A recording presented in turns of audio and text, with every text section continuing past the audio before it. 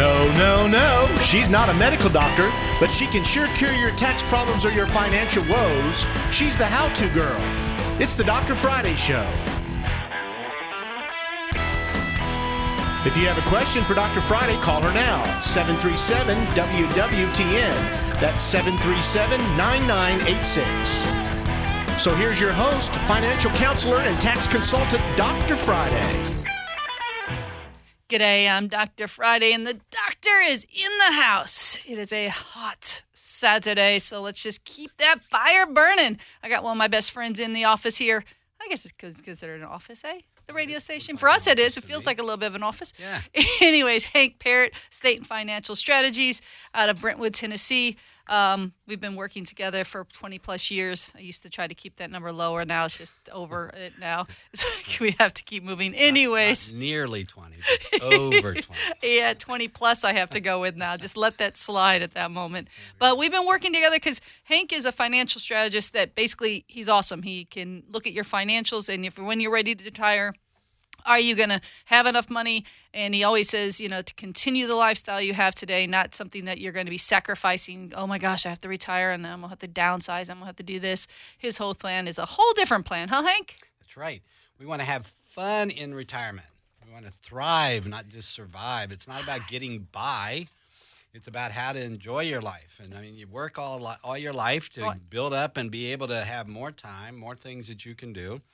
And so, when we do financial planning with my clients, one of the things we always add in there is fun money. I like that. And that's different, for each person as far as how much. But absolutely. And that it depends on their thing. But so assuming that someone earlier should come visit you versus waiting until 2 years before to retirement, it's a little hard to really build up that nest egg at that point. Right. So, sooner versus later would be a great time to come in and have that consult to find out, are they on track with inflation, medical costs? Because I know those are two big concerns a lot of people doing. Most of my clients are boomers, so they're looking at how can I. A lot of times, the most asked question is that of, can I retire when I want? Have the lot, be able to at least maintain my current lifestyle, and then add in some things, like it says, some fun money, and then be able at the same time then to add basically the fun money piece I talk about is this. It differs for every person. Do you want to travel? Do you have certain leisure activities that you enjoy? Is it about family things? Maybe you maybe you want to do more things around your church. You want to volunteer. You want to be able to give more. Maybe maybe go on mission trips.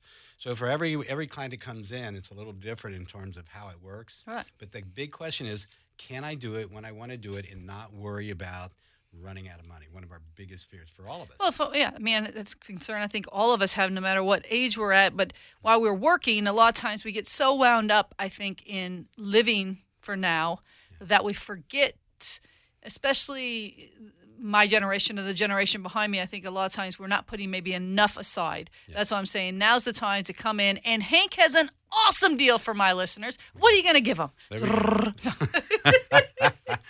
Drum roll. A comprehensive financial plan. So it's not just a free consultation. We're not just going to basically sit around, drink coffee for an hour and wish you well. Yeah.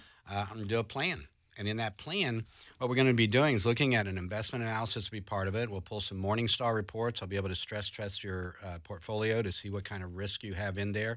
Basically can show you over the next, in the next downturn, in the next bear market drops 40 or 50%, can show you what you can expect in your current strategy and what you're doing, and then show you ways that you can improve that. We look at Social Security. We answer all the questions. When do you take Social Security? Yeah. Medicare, how does that work? What are the best options to take advantage of there? Planning to have the money in hand to pay for healthcare costs, to maintain your current standard of living. Should I have long-term care insurance or not, and the advantages and disadvantages, right? We talk about that as well. So we look at what you have for income, what you have for expenses. We add in for inflation. We take away for taxes. Big part of it, of course, is tax planning, which you and I do, with all my clients. So then investments, and then the rate of return. What's the needed rate of return on your money to attain your goals, and what's your current rate of return, and how can we improve upon all these things? So that's all the comprehensive plan. You call my office, 615-376-5325. We've got operators standing by. They'll get your information. They'll send you out a list of things to bring to your appointment with me. And when you come in to see me, I'll also give you a free copy of my book, 7 Steps to Financial Freedom in Retirement. Yeah, because I think, I know even as a tax person, one of the big questions people often come in and ask about is, of course, Social Security. Should I take it early? Should I take it later? Now with the new tax laws, long-term care or insurance, long-term, Sure. used to be a portion of that was a tax deduction under the medical expense. It still is. It's just so much harder for people to meet the needs for itemizing that, people are like, well, is there still a good advantage to it? And never thought of a tax advantage being the best reason to do anything in life, There are alternatives. There are ways that you can cover long-term care that don't involve just your traditional long-term care policy. There are other ways to do that. Comprehensive planning is basically looking at all the different things that you're going to have to deal with, and there are a lot of complexities, taxes being just one of them, decisions you're going to have to make. And I can show you basically what kind of outcome you're going to have in advance. So if you're trying to decide, as an example, do I want to retire at 62 or at 66, I can show you the outcome of those decisions 10, 20 years down the road to help make it easier for you to make that choice. Right. And then also you do some estate planning. I mean, as far as you will bring in an attorney when it comes time to doing the documents, but you'll also cover some of that in this as well, because I know a lot of people, they don't really have, they may have a will if they're lucky. I can tell you clients, because hanging out with this guy way too many years, as a tax person, the first thing that should not be out of my mouth is, well, do you have a will or an estate to take care of this? Right. And I can't tell you how many people, I've sent to Russ or to Jack, because, they don't. People, work and forget that, if something happens to you today, what if you were a second marriage? There's his kids, your kids, our kids, and things. We've both seen stories where things have went to the wrong person. The ex-wife gets the life insurance because he didn't change it to go to his new wife or whatever. Designations are up to date is one of the more common mistakes that we see all the time, where people have not, they're disinheriting people inadvertently. Right, they don't mean to. Right. Well, an example would be, you think you've got a will down and you say, well, it's going to go out this way, but then you've got beneficiary designations that bypass the will. Right. Because those So we talk about, with estate planning, and that's chapter 7 in my book, by the way, 7 steps. And you'll get that when you go meet him. He'll also give you a copy. Give you a copy of that book. And when we get into estate plan, we talk about the difference between wills and trusts. The 5 essential documents that form the foundation of a good estate plan starts with a revocable living trust. Add in a pour-over will, a kind of a safety net, if you will, for your planning. Power of attorney for assets, power of attorney for health care, a living will, the whole package, and work with attorneys like Russ, like Jack, Brian Howard over at Howard Mobley up in Green Hills, number of attorneys that we work with that we can bring in based on your situation. We can kind of match you up with the best one for you. Yeah, and I think a lot of people need to at least start out with those essential documents. Now, you may not think that you're at a point where you need a trust or anything like that, and maybe you don't. Maybe you only have one 401k, and using the power of attorney, you could handle everything that direction. But you still need to have your wishes in some sort of form of writing, and needs to be my opinion. Not everybody. I think most of my clients have trust, but there are as with everything, not everyone. I think sometimes it depends. Like I said, if all your money is in one basic retirement account, you probably could handle that through one basic. You can do distribution. So one of the things, real estate, if there are people that haven't recovered from the last financial crisis and saying, I'll never own a house again, and they're renting. And so they rent a house, and they've got all their accounts, in retirement accounts that they can just do beneficiary designations or keep it simple. PODs, some people like to, have all those kind of things. But the fact is, you need to know what is best for you. So that's why you need to do, and this is a free consult, guys. So if you've got a financial person you love that you think are doing a great job, then get a second opinion. That's what I always say. It may not be that Hank may turn around and say, you know what? This person is watching out for you. They've done an awesome job. Might be that he says, this person is making money off you and not doing such a great job. But you want to be the person that has that second opinion. That's where I think this whole package. That's why I love having Hank here. At least know what your risks are. Right. So if you've got, I see portfolios come in all the time. People bring in their portfolios, and we're looking at them, and we see long duration bonds, which can be very risky in a rising interest rate environment. So last year that looked really scary. Then this year we've seen the Federal Reserve now talking about, in fact, reducing rates a little bit. Just dropped them a quarter and likely to do it again before the year's out.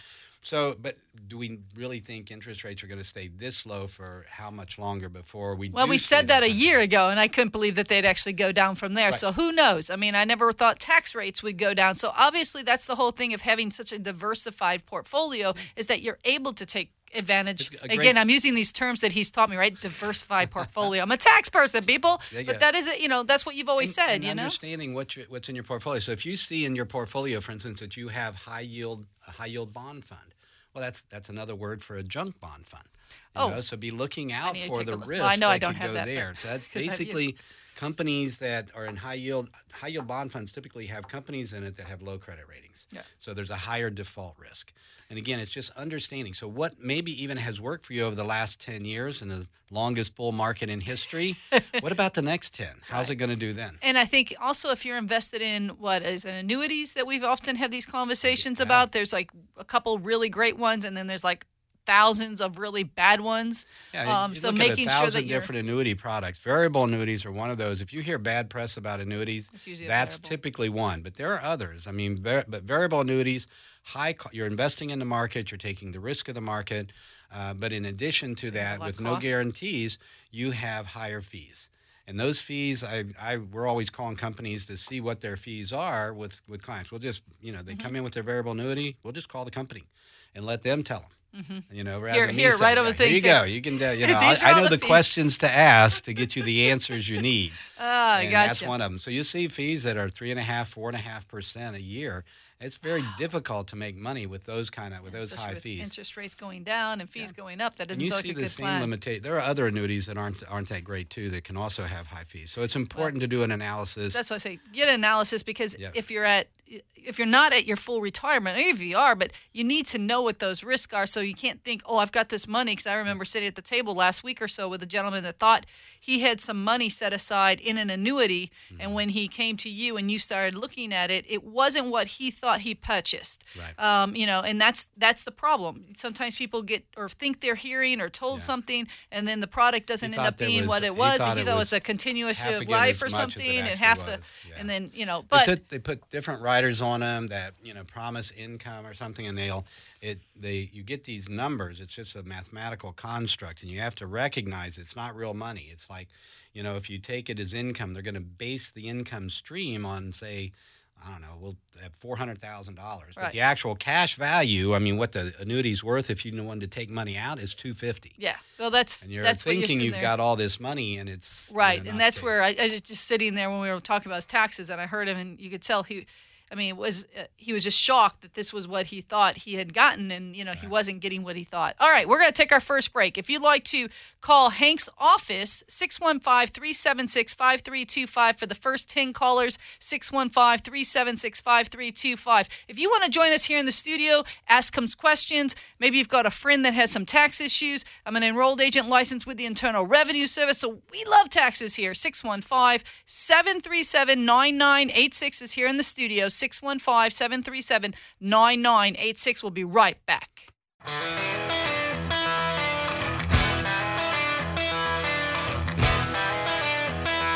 Alrighty, we are back live in studio. Phone number here in the studio if you've got questions, 615-737-9986. I'm an enrolled agent licensed with the Internal Revenue Service to do taxes and representation, which basically, guys, means I'm really good at one thing: dealing with the IRS. So if you've got tax issues, if you're trying to figure out, I've got back taxes, I don't know where to start, I've got divorced and I didn't want to file taxes for a number of years because, I just kind of hated the whole world. Whatever might have been the reason or the situation, now's the time to get the handle. I mean, if you want to get back on your feet, one of the things you really do have to get back together on is taxes. And they are making deals. It's not as easy as some of these commercials sometimes say, if you owe more than $10,000, we can help you.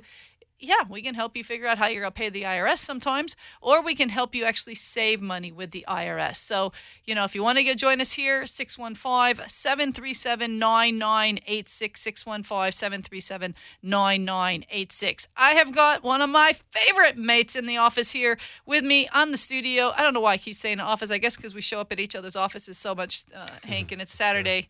I shouldn't have to work on a Saturday, even though, for 10 years now, I've worked Saturdays. There you go. it's and not Sunday this week. I know, and that's right. We're going to be doing Sunday radio for what is it called? The Retirement Report as well? Yeah, okay. Retirement Report radio so tomorrow Hank does at a 2:00. a TV show on News Channel 5 Plus, and it airs, I know, Friday mornings between 8 and 9. It's live, and you can do a call-in and everything with him. It's called The Retirement Report if you don't know who's on my show. And then he now has a new radio show on, I know it's 1510, but there's also an FM station. Yeah, 98.3, WLAC. WLAC, Yeah. okay. So 98.3 on FM dial and 1510 AM. The Retirement Report and that's on 2 to 3 on Sundays. And then the Retirement Report, the News Channel show. 5 Plus. Comcast Channel 250. Right. Look up your, and you can live stream it. You can, go onto the website and live stream the and it the show repeats as well. like 4 times. I know it's like on 3 after o'clock us. on Friday, 1 o'clock on Saturday, and then 10:30 on Sunday and 5 o'clock on Sunday. Okay, so it was right before us. Yeah. All right, we've got Dennis on the phones real quick. Let's hit Dennis. Hello, Dennis. Yes. Hello, Dr. Friday. Hello, sweetheart. What can I do for you? Well, I have a sales tax question. Okay. Is that okay? Perfect. I live in Mount Juliet, Okay. and I'm considering buying a vehicle in Georgia. Okay. The question is, can they force me to pay Georgia sales tax? No, in fact, well, they can if you are buying the vehicle and driving it from the state. So if you go to a car lot in Georgia and buy it and it's not shipped to you, now I know a lot of people will say, oh, well, I'm an out-of-state person, I shouldn't have to pay it. But Tennessee law, at least, is if a person comes on that lot and they buy it and they drive it from the lot, it is not considered an out-of-state sale unless you're military. Now, military is a little different situation, but for you and me, Dennis, the normal person, then what happens is you pay Georgia state, which is actually lower than our state sales tax anyways, but you'd still have to come here and pay the difference. When I register the vehicle? Yes, sir. Um, Because I think it's like 7.25% or something in Georgia. Don't hold me to that, but it's like 7 or 8, and we're like 9.25 to 9.75. well, the sales tax on a vehicle here isn't on the entire. It isn't. You're right. Right. It's 7% on the entire vehicle, and then 1.45 or something like that, and then it's like $32.44 up to the first $1,600, and then the second $1,600 or $3,200. We have to pay those differences. So you're right. It's 7% on the basics, but you have additional $80 of additional tax on top of whatever that 7% is, roughly. That doesn't sound right because I'm placing the vehicle in use in Tennessee. Yes, but I mean, like I say, Tennessee law doesn't really know that. All they know is that you came to a car lot and I'm using Tennessee law instead of Georgia because I don't really know Georgia law. But in Tennessee, if you drive and come up, buy a car off one of our call outs and you've got an out-of-state license and you're saying, well, this is going to be an out-of-state car, the car by law is supposed to be shipped to that person, put on a vehicle and taken out of state, and then it's considered an out-of-state sale. Because they don't know. I mean, how many people are driving the streets today with Georgia licenses in the state of Tennessee? You know what I'm saying? They don't know for sure that you're really going to take it out of state. That's the state side of the conversation. You mean? Georgia law might be different. Georgia law may be different. You may be able to go there with a Tennessee license and say, I'm buying this and I live in Tennessee. Here's my address. Here's my driver's license. They may say, fine, we'll not pay. We'll treat it as an out-of-state sale. And then when you register it here in Tennessee, you will pay the 7% plus those little extra dollar amounts. All right. Thank you very much. I'm sorry, it wasn't a ton of help. going here on Tuesday. So. Okay. Well, let me know. That way I'll have a better answer for the next person to ask that question. Because I don't really have a great one for you, Dennis. Sorry. And I'm gonna go see Atlanta play New York Mets. Let's go Mets. Let's Mets. All right, buddy. Go. See ya. Bye. All right. I'm such a sportsy. All right. Back in the studio here with Hank. And Hank, I have a question for you. Sure. Required minimum distributions. Yes. So this what am I is saying? one of those What does that mean? Yes. So understanding how retirement accounts work. If you have an IRA, traditional IRA, or a traditional retirement plan like a 401k, could be a SEP IRA too, by the way, a simple IRA, 401k, 403b, Anything deferred, 457, pretty much? basically, Mostly. yes, anything that's got these tax deferrals that you've been able to take advantage of. For federal employees in the military, you've got thrift savings plan. This also works the same way. The exception would be Roths. Roths are not subject to required minimum distributions, whether it's a Roth. But they weren't deferred. Right, exactly. Taxes you paid already. They the grow tax. tax-free, It's but growing. you paid the tax putting it in, right? Exactly right. It grows tax-free, and there's going to be some real advantages that can come from having a Roth. We use that a lot in planning when we're talking about taxes, not just taxes today, but taxes over your lifetime. Roth can be a big help to you as far as tax-efficient income in retirement. Now, when it comes to required minimum distributions, the important thing to understand is that at age 70 and a half, you have to start taking those required minimum distributions. And what that is basically the IRS saying you have to take a distribution. You have to take money out of those retirement accounts. The exception being if you have a retirement account, say a 401k that is, or TSP or something, and you're still working past the age of 70 and a half, Gotcha. then at least on that account, you don't have to take the RMD. As soon as you retire, you immediately have to take the RMD on that account. But now if you have other accounts, just because you're still working past 70 and a half, if you've got an IRA or a 401k from a previous employer than the one you're at now, you have to take RMDs from that. If you do not, it's a 50% penalty. So if you needed to take a $10,000 required minimum distribution and didn't, yes, $5,000 tax penalty, plus you have to pay tax on it, plus they're still going to make you take it out, okay, and pay tax, so you can't avoid it. Now, understanding on this rule of 70 and a half. So if you turn 70 and a half, let's say this year as an example, technically you have until April 1st of 2020, next year, to take that required minimum distribution.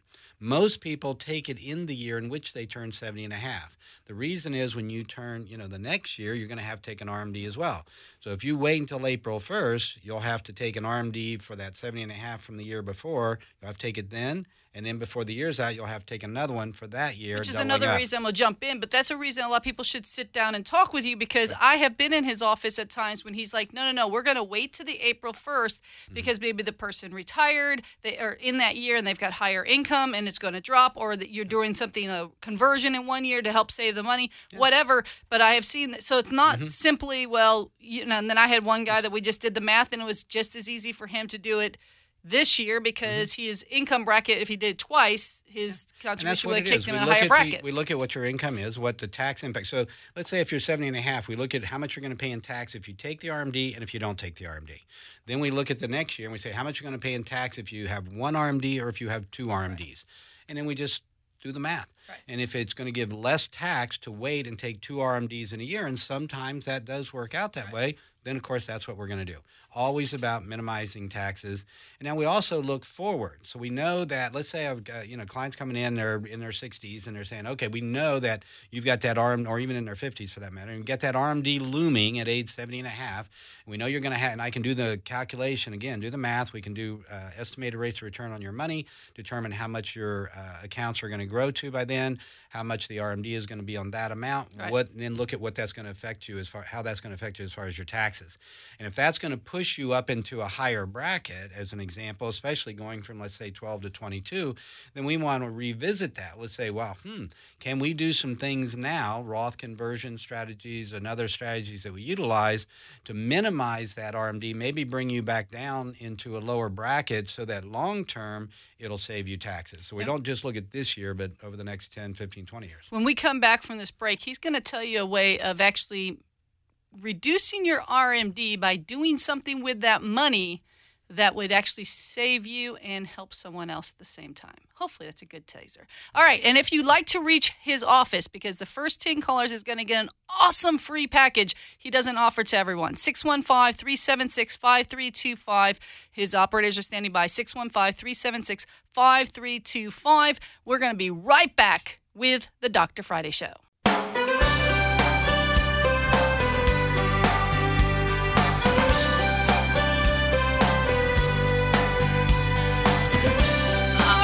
We are back live in studio. I'm Dr. Friday, an enrolled agent with the Internal Revenue Service. That's pretty much what I do. Taxes, representation, kind of like Superwoman between you and the IRS. A little shield. And I've got Hank Parrott here in the studio with me. I can't get office off my brain. Got to go to the office. All right, let's see if we got, I think it's Wendell. Hey, Wendell. Hi, how are you? I am awesome. What can I do for you, sweetie? Well, I'm listening to your discussion about RMDs, Yes. and I take advantage of the tax break with the RMDs by sending a portion of it directly to charities or to my church man, specifically. Wendell, you gave Good the lead. secret away. Good Oh, I'm job. sorry. No. That's awesome. That's exactly. You won't believe how many people come in my office and have never heard of it. It wasn't it wasn't always permanent in the tax law, so it was something we every year had to sometimes figure out if it was going to happen. But that's awesome. That's exactly what we were hoping someone would say. Yes. Yeah, well, my question is my son-in-law's inherited his mom's IRA, and she was had an RMD, and if he were to send that directly to charities, he'd get the same tax break that I would. He's only 51 years old. This is unfortunately the QCD actually applies to your own account, and an inherited IRA is not your account.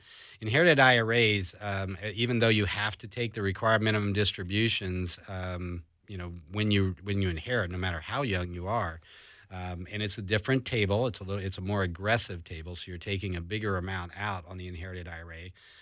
But you can't do rollovers, you can't do Roth conversions. There's a lot of restrictions on an inherited IRA that don't apply, of course, to your own IRA, and that's one of them. So that qualified charitable deduction that you're able to take on your own RMD on your own retirement account, allowing you to give directly to that charity and thus not have to pay, not count that required minimum distribution in your income, does not apply on inherited. And be careful, too, because the asset protection piece is another one that we deal with quite a bit. With your own retirement accounts, you have both state and federal laws that help protect you in any kind of number of bad things life might throw your way.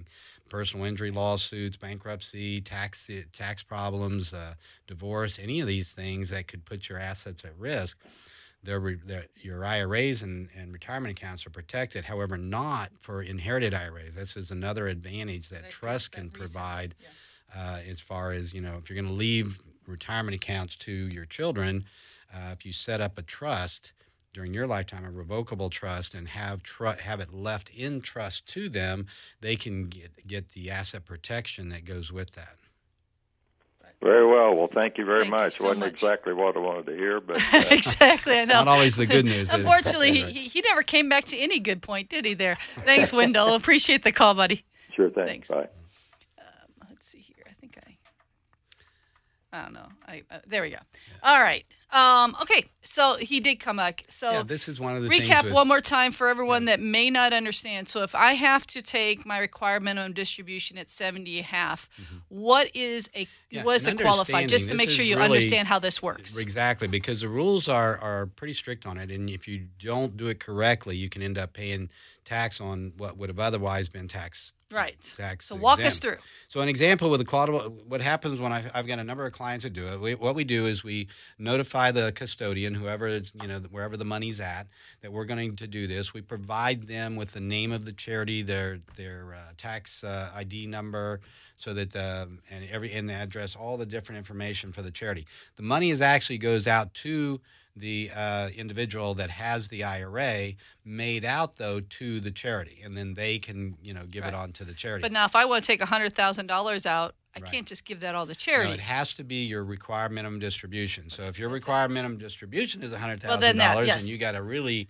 you got, I don't know, what would that be? $100,000. I think it's up to $100,000 that you can actually give on a qualified charitable. But the most important part of that was I wanted to make sure, because some people take extra money out of their and retirement. that's the other part. You might have a $20,000 or $40,000 RMD as an example, Right. And you maybe you want to give all of that to the charity, or to even more than one charity. For that matter, or you may just say, "Well, let's give." I want to give 5 of it, and then the rest of it, I'm going to. A lot of people are doing their tithing that way. Right. They're saying, "You know what? I'm going to tithe. Well, this. under I'm going the to take new care of my tax tithing, law- but maybe the tithing is less than the total RMD." Under the new tax law, Yeah. the problem is you're going to get the standard deduction. So if you're a married couple and let's just say under the age of 65, you're going to have $24,000.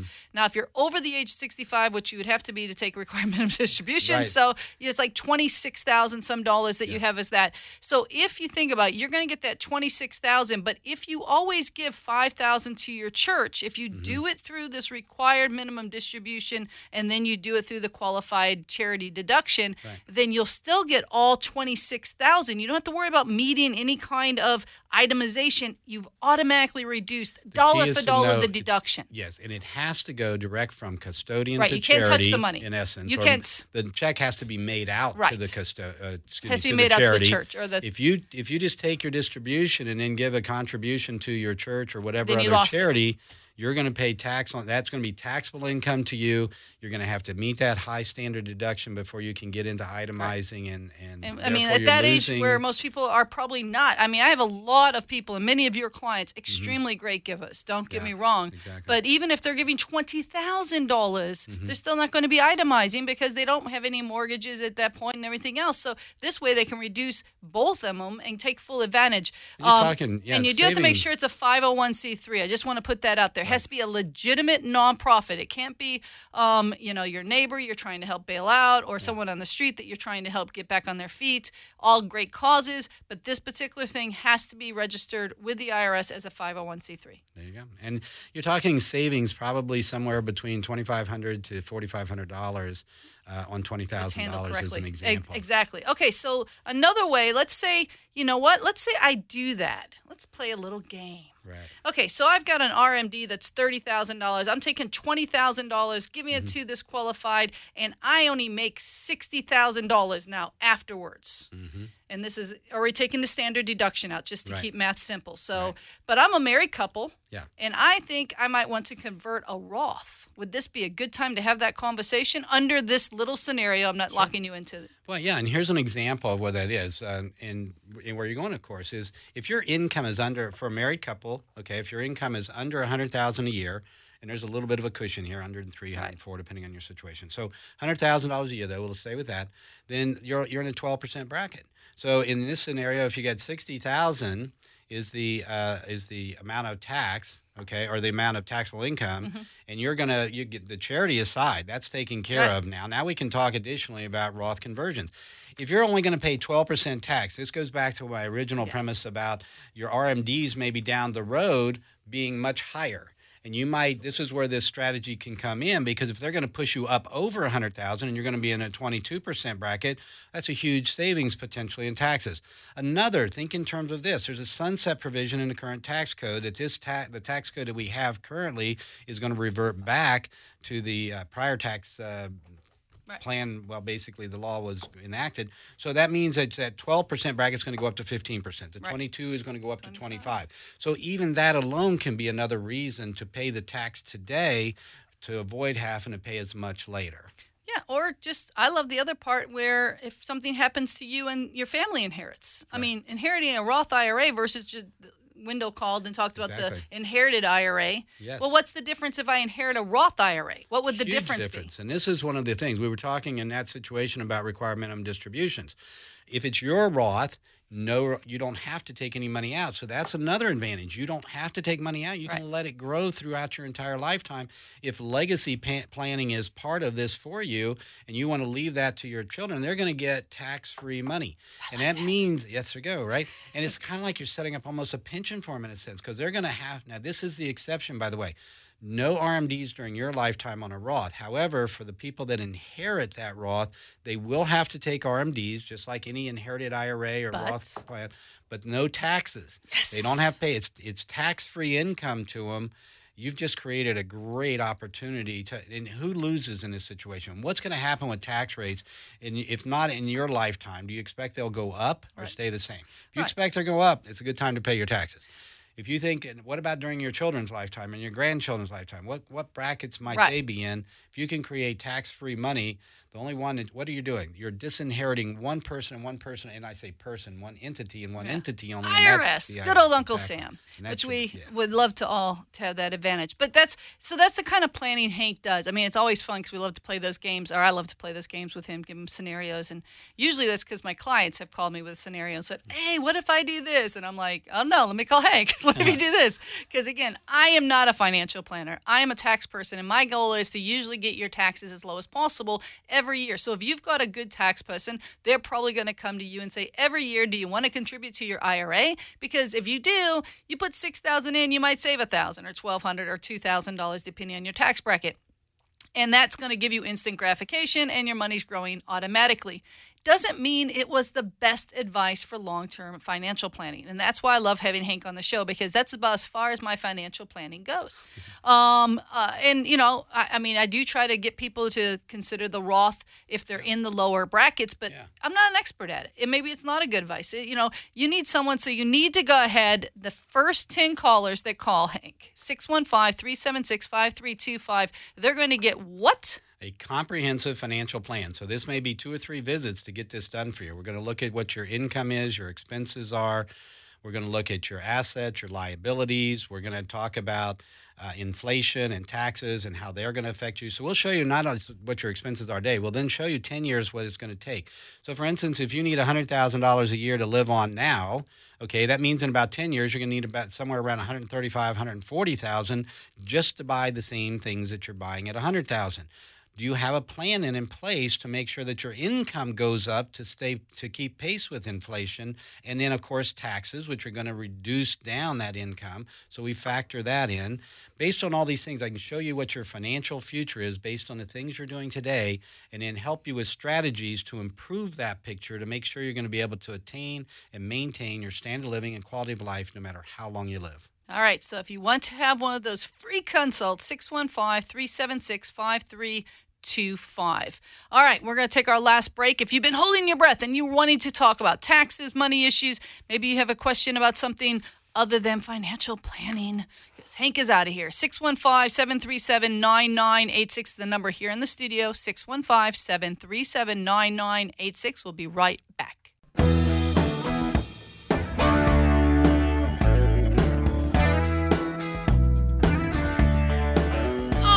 We are back live in studio. I'm Dr. Friday. I'm an enrolled agent licensed with the Internal Revenue Service to do taxes and representation. Now's the time to think about, is it time to do your taxes? What if you haven't filed your 2018? Obviously, we only have, if you filed an extension, until October 15th. Don't forget business owners, if you have a 1065, 1120, 1120S standard forms, any business return is going to be due September 15th. So assuming, again, that extensions have been filed.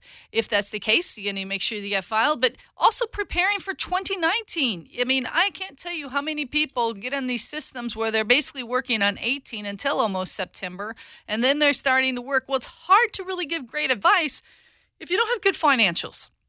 So you need to at least take the time to either set up a system in-house, hire an outside bookkeeper, do something that's going to help you figure out, are you making money? Because when you wait till the end of the year and then your tax person's telling you that you've made money and you're sitting there going, no, I haven't. No, I haven't. I don't have that money, so where is it? And you forget the money it costs for you to pay your rent, your mortgage, your car payments, your kids' private schools, or your dentist bills, or whatever else it takes to survive in the world, depending on who or what you are. It still needs to be accounted for. And I will tell you, we had an interesting audit that went through our office, and I've been at this 20 plus years. And one of the biggest things that I felt when I was done with this particular audit was that maybe I wasn't pushing hard enough the importance of good tax records. You know, all the dollars that go through a bank account for a business owner, and that could include your personal accounts. If you ever get audited, every dollar that goes through your account is got to be accounted for, period. Also, lifestyle is being taken into account. So if you're a person that owns several pieces of real estate, if you have multiple mortgage payments, different ways, and it doesn't make sense, you're making $50,000 a year, but you own $1 million in real estate, unless there's a way that you've achieved that through inherited monies, something, the government is going to look at that as there is cash, there is unreported income coming someplace. Right now we have a big thing, and that part of that what came of this was house flipping. So there's quite a few people that are house flipping, and that is generating some serious income reporting because they don't know what the cost is, right? So all they're seeing is 1099-S's that show that this person sold a $285,000 home. They're selling 5 to 6 of these every year. They're doing it for 3 or 4 years. Not everything is being reported straight out. And so tracking that income, making sure that income is totally documented, which means if you're doing a house flip, you need to, ideally, my bookkeeper just set up somebody and he basically says every house needs its own bank account. You need to have a new bank account every time you do a house, so that way you can do beginning to end, purchase to closing, and that way you can justify every single thing that went into that house and you have a good paper trail. It's a start. Not to say that's going to be all the records you need, but it's a start. My boy Milton, I bet this is my Milton. Hello. Hello, Dr. Friday and Hank. How you both doing? We are good. Hank had to sneak out. He had a busy day today, apparently, but he did make a little time for me. But Milton, I know exactly who you are, so what kind of trouble you causing? Hey, look here. I was working out at the Y, and I had a guy there, and he said, hey, did you know that if you give money away to your children or whatever, you have to pay taxes on it? I said, what are you talking about? He said, hey, I think the giver has to pay taxes, and the receiver has to pay taxes. I said, I don't think you're right about that. He said, yes, it is. It depends on the amount. I said, well, I tell you what, I know where I can get an answer from. Okay. So I'm calling you for that answer. Yep. If you give money, let's say to your children, maybe $20,000 or $30,000, is the giver having to pay taxes on that, or the receiver, or how does that work? Well, right now, the limitation for your lifetime of giving is like $11 million. Or something like that. It's in the, and I can look that up really quick. It's several $1 million anyways, the gifting at this moment. So the fact is no one's going to pay. You would have to file, if it's over $15,000, there is a gift tax return that you would have to file so that you report, and it would start coming out of your lifetime giving minimum. But other than that, the only reason either person would pay tax would be if that person took it out of an IRA or something and it wasn't already taxed, right? So they would have to pay tax on the money, but it would always be the giver that would be the person taxed. The person receiving would never be taxed, as far as having any kind of tax. And the gift tax return would also be, okay, so right now, married couple, so 11, increase, blah, blah, blah, blah, estate tax, exemptions, gift tax, ununified. So it is $5,049,000 per person. So I don't think most people are going to have a difficult time gifting over $5 million. I see what you're saying. I think he had his amount being right at about $30,000 that he wanted to give his daughter.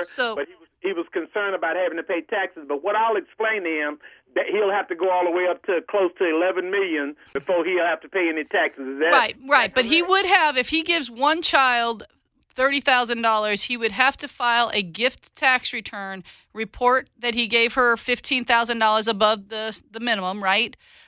He may choose to, if the daughter is married, give the husband $15,000 and give her $15,000. That would keep them under the minimum, and that's not reportable. I see. Okay. But if it's only child and he's doing $30,000, then he does. It's not going to tax him. It's just going to come out of his $5 million lifetime, gifting that we're entitled to.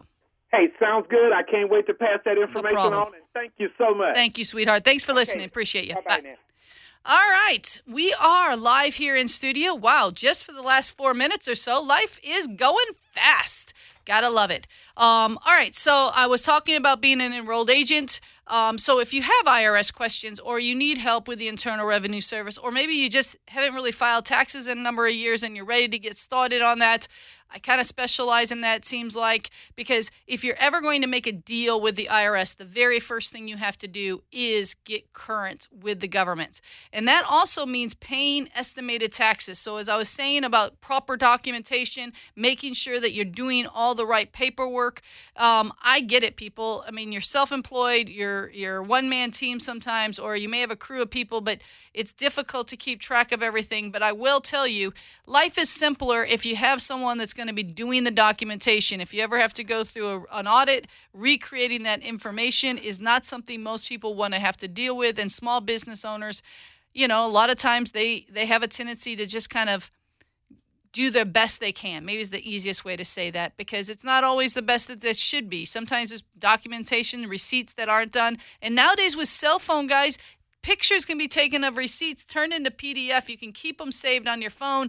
Mileage can be done electronically, so we have mileage charts from when you're doing the things. So there is ways of keeping track of and saving different receipts. And those receipts can come in hand as well from when returning things. Get in the habit of good documentation. Could save you thousands of dollars in an audit. I had a person that came in just last week. They handled their own audit. I'm not too, looking at the paperwork, I'm not even sure if they really handled it or just let the IRS assess and see and do it. But the bottom line is this person was a courier and they had a lot of deliveries. But instead of, maintaining a really good log, they didn't have any kind of proof, even though they were a courier and the only way they made money was delivering. They didn't have any real documentation. Now, the government does allow, in the sense of an audit or whatever, a recreation, as long as you label it that, of your hours or your time based on the best you can. So that's what we were working on. So it's really important to do the best you can while it's happening. Get pictures and create PDFs of all your receipts. Try to document meetings if you're going to go to dinner or if you're taking someone out. Document who you did it with. Staple the business card of the person you're with. Try to find a way, because 2-3 days, even a week later, you forget what you've done because you're so busy being an entrepreneur. I get it, but you really do need to have somebody. And nowadays, the IRS is really trying to, like I was talking about, those home flippers, that kind of thing is something that is just really difficult because they don't know if you go to Home Depot to buy things for yourself or for your business. No one really knows. So if you need help doing your bookkeeping or with help with your taxes, you need to give me a call. My office number is 615-367-0819. That's directly to me, 615-367-0819. You can also email me. Sometimes that's the easiest way to do it. Friday, like the day of the week, FRIDAY at drfriday.com. Friday at drfriday.com. Check out my new website. It's really cool. And you can also email right off the website directly to me in case you didn't catch that email. And you can see a little bit more who I am, what I do, and what I might be able to do to help you. If you've got a friend, feel free to refer them. It's the way it works. Make sure we keep people out of tax issues is the best way to do it. So again, you can reach me at 615-367-0819. Call you later.